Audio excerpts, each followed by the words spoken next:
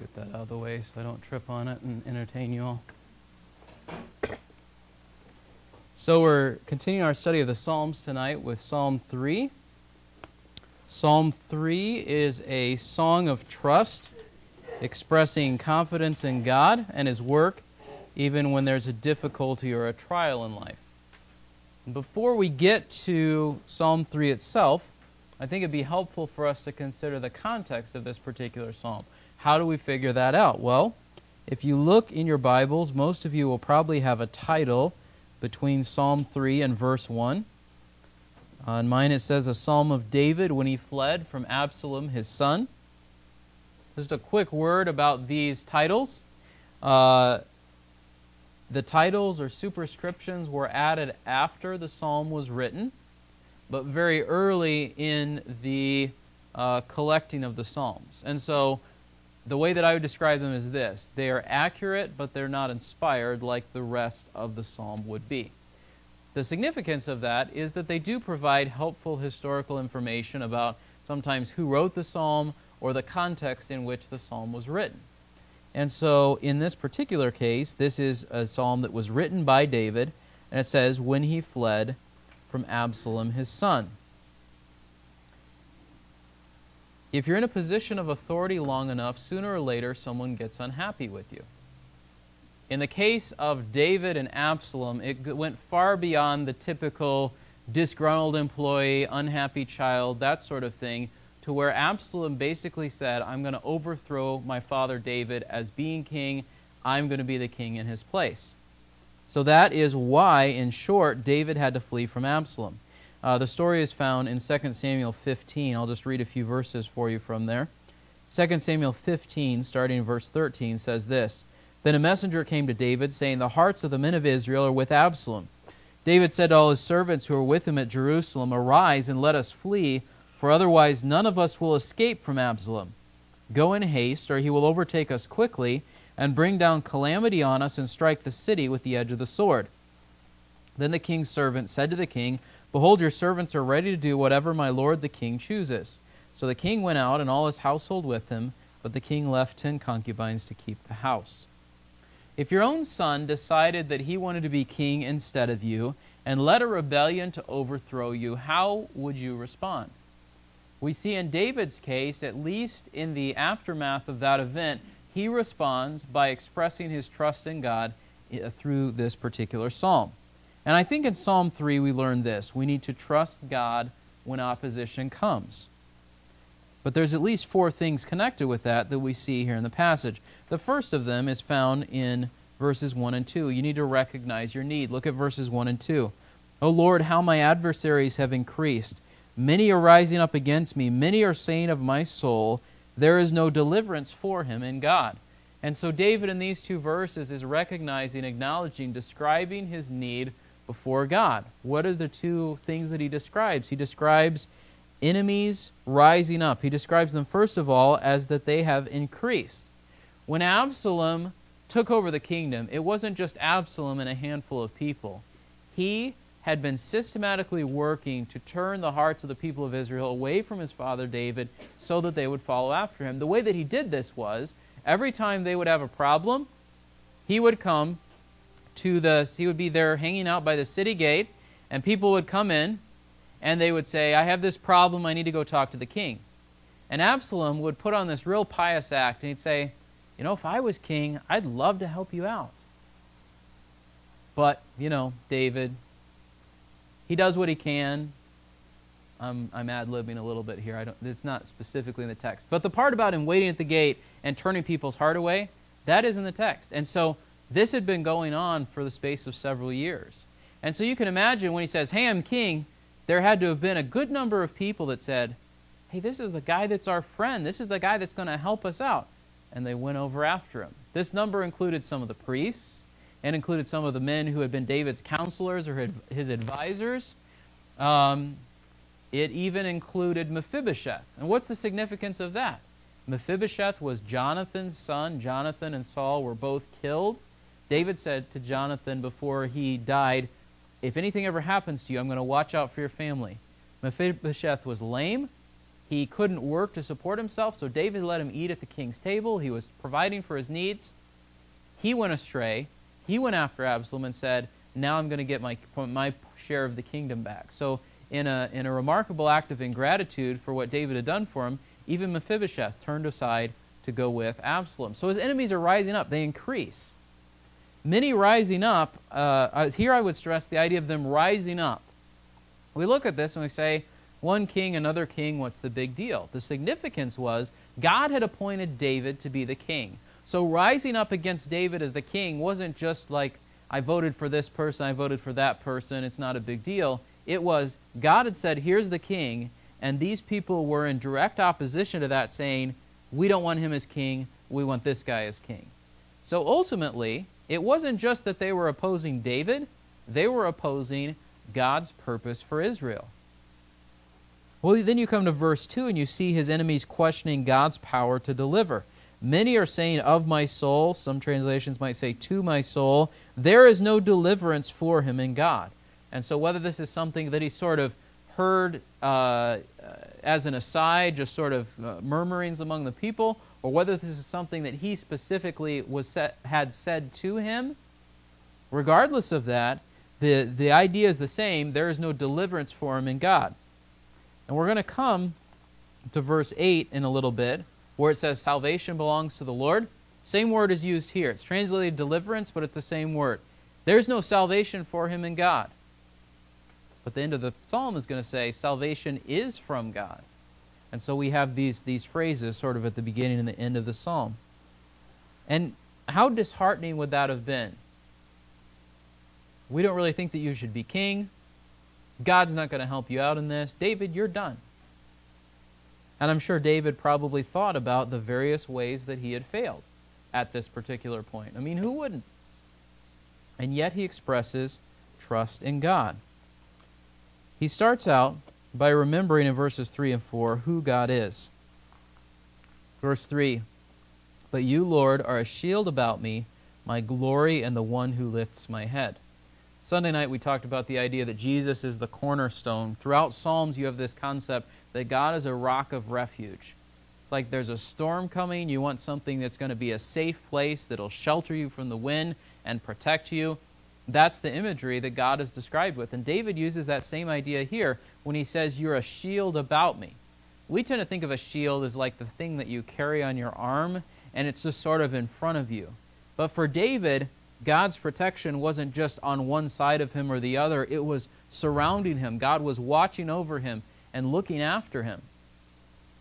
It says his glory and the one who lifts his head. That idea of his glory would be that he derives his glory, his honor, his position from God. It's connected to God having chosen him as king.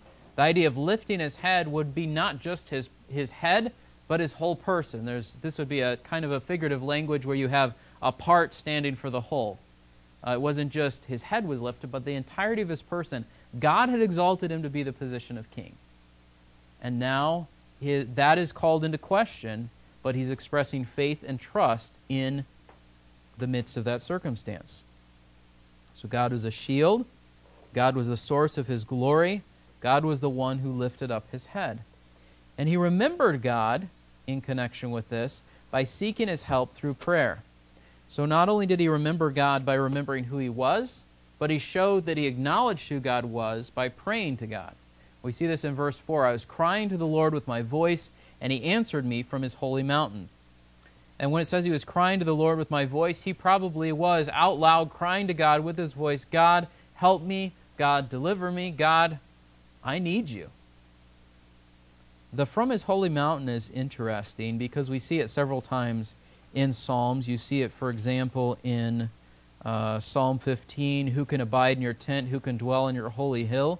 We saw it last week in Psalm 2 and verse 6. I have installed my king upon Zion, my holy mountain. Who is worthy to be in God's presence? For the Israelite, that was associated with the city of Jerusalem. Why was it a holy hill or a holy mountain? Because it was an actual hill or mountain. It was higher than the geography around it. Why was it holy? Because God had set it apart to himself. This is the place where I'm going to dwell in and among my people. Here's the fascinating thing. David's running away from Absalom. He's not in Jerusalem. And yet what is he saying? God answered me from his holy mountain. So what does that remind us about God? It reminds us that unlike the gods of the pagans who are confined to a specific national boundary, or some of Israel's enemies said, you know, your God is a God of the hills, or your God is a God of the valleys, but a God in one place is not a God in another place. Or think of the story of Jonah. Which God is it that you disobeyed and ran away from? You know, they're worshiping all these gods, the God for this particular island, the God for this part of the sea, the God of the sky. Jonah's like, no, I'm running away from the God that made everything. What was their response? Now we're really afraid, because we haven't just offended this God that we can sort of row out of his territory and everything will be okay. We offended the God that made the whole world. Now we're in trouble. Same kind of idea here, but in a positive sense. God hears David, even though David is not in the place where God's temple is located, will be located, where God's presence was in the tabernacle. And so we see here that David remembered God's help through prayer. Recognize your need, remember God, but then also respond correctly. Look at verse 5 and 6. I lay down and slept, I awoke, for the Lord sustains me. I will not be afraid of 10,000s of people who have set themselves against me round about. Seems an odd response. You're running for your life from your son who's taken the kingdom from you. How could you say, I lay down and slept? For the same reason that Jesus lay down and slept in the boat on the Sea of Galilee, for the same reason that Daniel lay down and slept in the den of lions. Why? Because God was present with them. In Jesus' case, he is God. But God the Father was also present with him. And they recognized that despite the overwhelming nature of the circumstances, God is still there. So is there a possibility of rest and security and comfort even in the midst of an upheaval sort of situation? Yes. And then it says, I awoke, for the Lord sustains me. So he goes to sleep, trusting that God's going to watch over him, and he wakes up and he says, you know what? God's still watching over me. But you think about that. In Colossians and in Hebrews, it says that Jesus Christ is the one who sustains the universe. He holds all things together. So if you wake up that next day, what's the significance of that?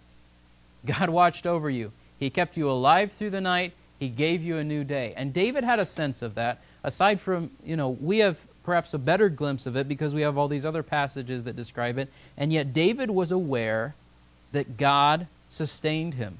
God helped him. And this wouldn't be the first time in his life that he'd been aware of that, would it? When he was running from Saul, who was watching over him and preserving his life for all those years? God was. So not only did he need to act correctly in his response, he also needed to feel correctly. Look at verse 6. I will not be afraid. This phrase is significant because it captures to a certain extent the entirety of his person. In what sense? The basis for his not being afraid is God's presence. That's a fact, that's truth, that's knowledge that he had in his head. The I will not is a statement of will, a statement of purpose. I'm choosing not to be afraid.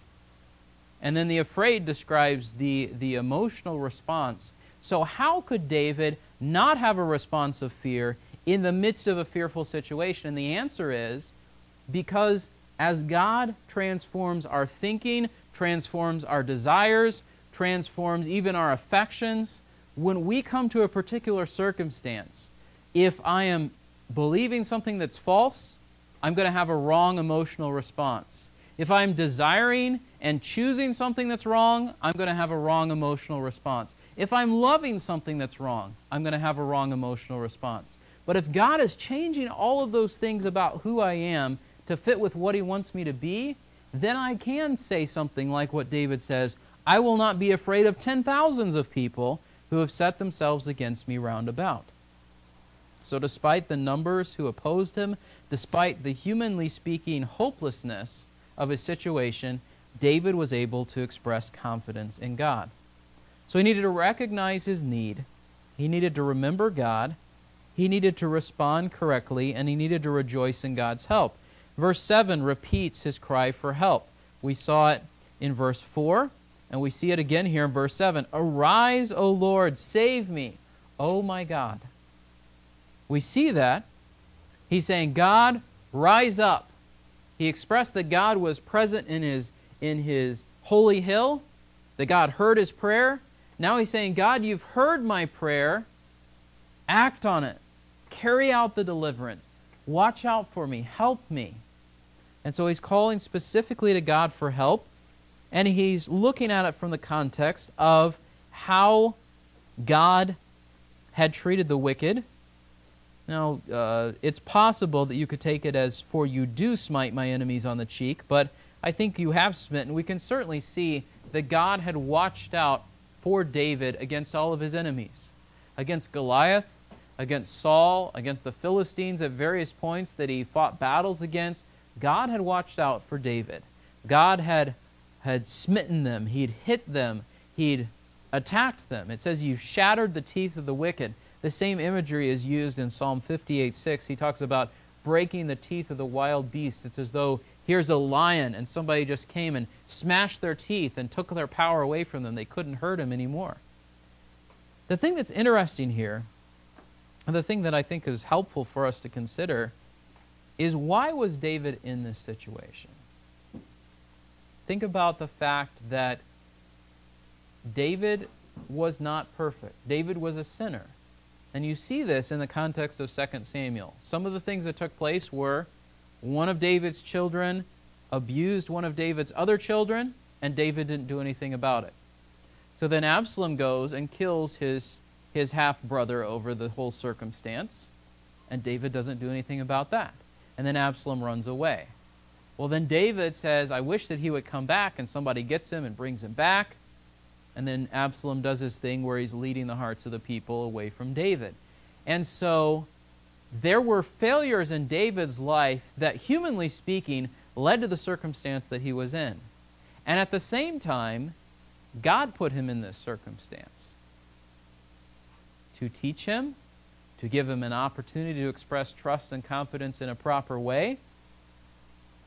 Related to this was the fact that God had appointed David to be king. So despite his failures, his sin with Bathsheba, his failures with parenting his children, despite those things, until God told David, you're not supposed to be the king any longer, it was David's job to be the king. And so as the king, as the one that God had appointed to lead the people of Israel, David had both the right and the responsibility to say, God, I'm supposed to be the king unless you've told me not to. Deliver me, put me back in that position, help me to rule once again, because that's what I'm supposed to be doing. And so it was right for him to pray this even toward, to a certain extent, his own son. Here's an enemy, like all these other enemies that you've dealt with, Lord. Defeat him. Think about how hard that would be if you had to say, God, defeat my enemy, and that enemy is my own family. Think about how hard that would be. And yet, in the context of what God called David to do, David was right in praying, God, you defeated my enemies in the past. Defeat this enemy. Restore me to the position of leadership that you've called me to fulfill. And then in verse 8, we have this expression of trust that's tied in with several things, with God's power, with God's promises. Salvation belongs to the Lord. Your blessing be upon your people. So going back and contrasting with what it said in verse 2, God won't save you. What's David saying? God is the only one that can save me. This has to do with the fact that salvation comes from the Lord in terms of His promises toward His people, in terms of His power, His ability to actually carry out those promises. I think all of these ideas stand behind this phrase here. And when it says salvation, a lot of times in a New Testament context, we would read this as, and you'll go to heaven, which I don't think is what David has in mind here. I think he's saying, in my specific circumstance, when I've been cast out of my kingdom, the only way I'm going to be restored, the only way I'm going to be delivered, the only way I'm going to be saved, is if God intervenes. Now, obviously, that's not disconnected from the idea of His eternal state, because the reason that God came and helped David, and God didn't help Saul, the reason that Saul died in battle at the hand of the Philistines, and David wasn't cast out by his son indefinitely is because David had a relationship with God and had eternal life and all those sorts of things. But the primary focus here is, God, deliver me from this circumstance. God, help me and fulfill your promises to your people. When he says your blessing be upon your people, I think he's saying this. At the end of the day, it's not about me.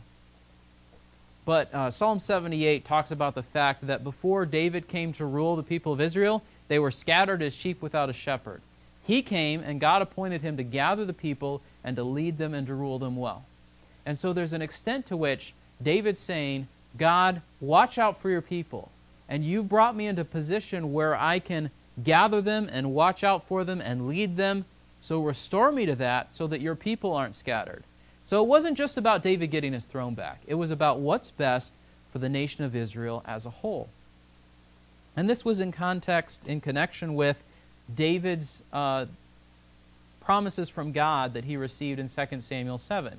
You'll rule, your descendant will sit on the throne, I am establishing this covenant with you. And so I'm sure he had those promises in mind as well.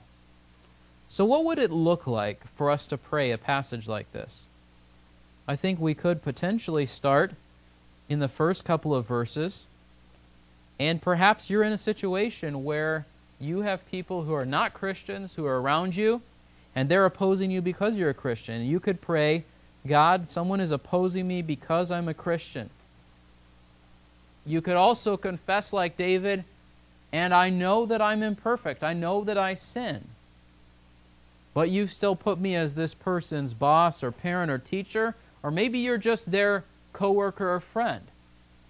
God, this person's opposition is a real obstacle in my life. Help me to overcome it, just like you helped David. That's one way that we could pray this passage. You could go to verses 5 and 6. You could say, God, there's this particular circumstance, perhaps connected with someone's opposition of me as a Christian, and it's so overwhelming that I can't even sleep at night because it's so consuming my thoughts and my energy and my focus. God, help me to be able to rest in the fact that you're in control of the situation. You put me here, you can take me out of that situation when it's your time and your purpose, or you can leave me in it as long as you want me to. Help me not to be afraid of this person. Help me not to be afraid of this situation because you are there, because you're present. And we could do the same with the rest of the verses in this psalm, but I would encourage you as you pray for different people through some of these requests that are on our prayer sheet, that you would take some of the phrases of this psalm and think about how they apply to these different situations, how we can pray for one another, encouraging one another in this way. Whatever the circumstances you face, it's not going to be identical to David. You're not generally going to be a king, and your son has risen up and said, I'm going to overthrow you as king. That being said, there are parallels between the circumstances that David faced and circumstances that we face. And beyond that, there's principles that we can see here about responding to difficult situations by expressing trust in God and asking for His help and seeing Him work. And so let's follow this pattern even this week as we face some of these kinds of situations. So if you would, take time with those around you and pray, and then we'll come back and sing our